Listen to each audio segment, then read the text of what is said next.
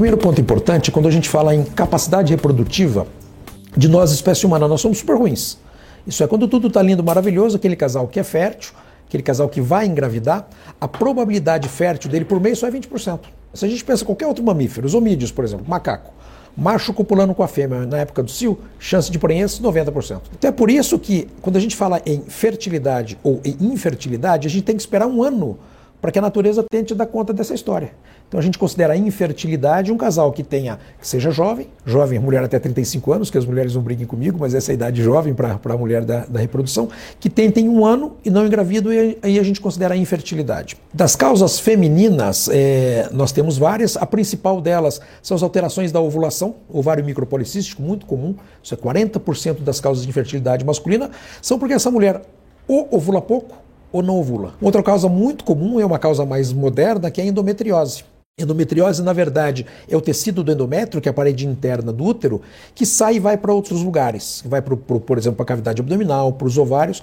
Isso faz com que provoque um processo inflamatório bastante grande no sistema reprodutivo dessa mulher, e ela fica com dificuldade de engravidar e ela também pode abortar um pouquinho mais. Causas infecciosas, isso é, as infecções da trompa, as infecções vaginais que podem ir para o abdômen, também é uma causa importante. Um ponto também que deve ser bastante relevante, e é um ponto da nossa era moderna, são as causas ambientais.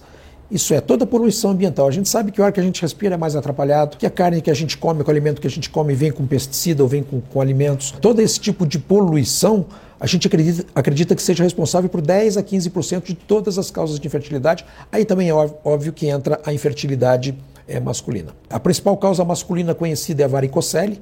É uma variz da região escrotal, e isso é muito importante porque a varicocele tem um efeito temporal. Então, que história é essa? A varicocele começa a agir desde a adolescência. Então, a importância do garoto já passar no pediatra, já passar no clínico, no urologista, para ver, porque se essa varicocele começa a agir na infância, quando esse garoto tiver 18, 20 anos, 25 anos, ela agiu muito forte, e atrapalhou a função desse testículo.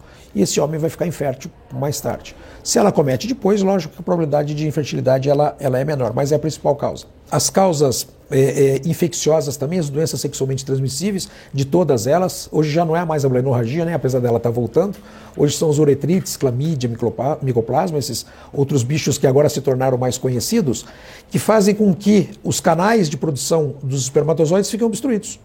Essa obstrução também leva ou uma diminuição ou uma ausência de espermatozoides no ejaculado. Outra causa bastante importante é o uso de drogas. A gente sabe que hoje a cultura ao físico, a cultura ao bem-estar, não bem-estar físico, emocional, mas ao físico mesmo, leva esse garoto à academia e leva ele a usar derivados de testosterona. E isso é catastrófico para o testículo. A gente sabe que em alguns homens com pouco uso dos derivados da testosterona ficam azospérmicos. Isso é com ausência de espermatozoide e de uma forma definitiva.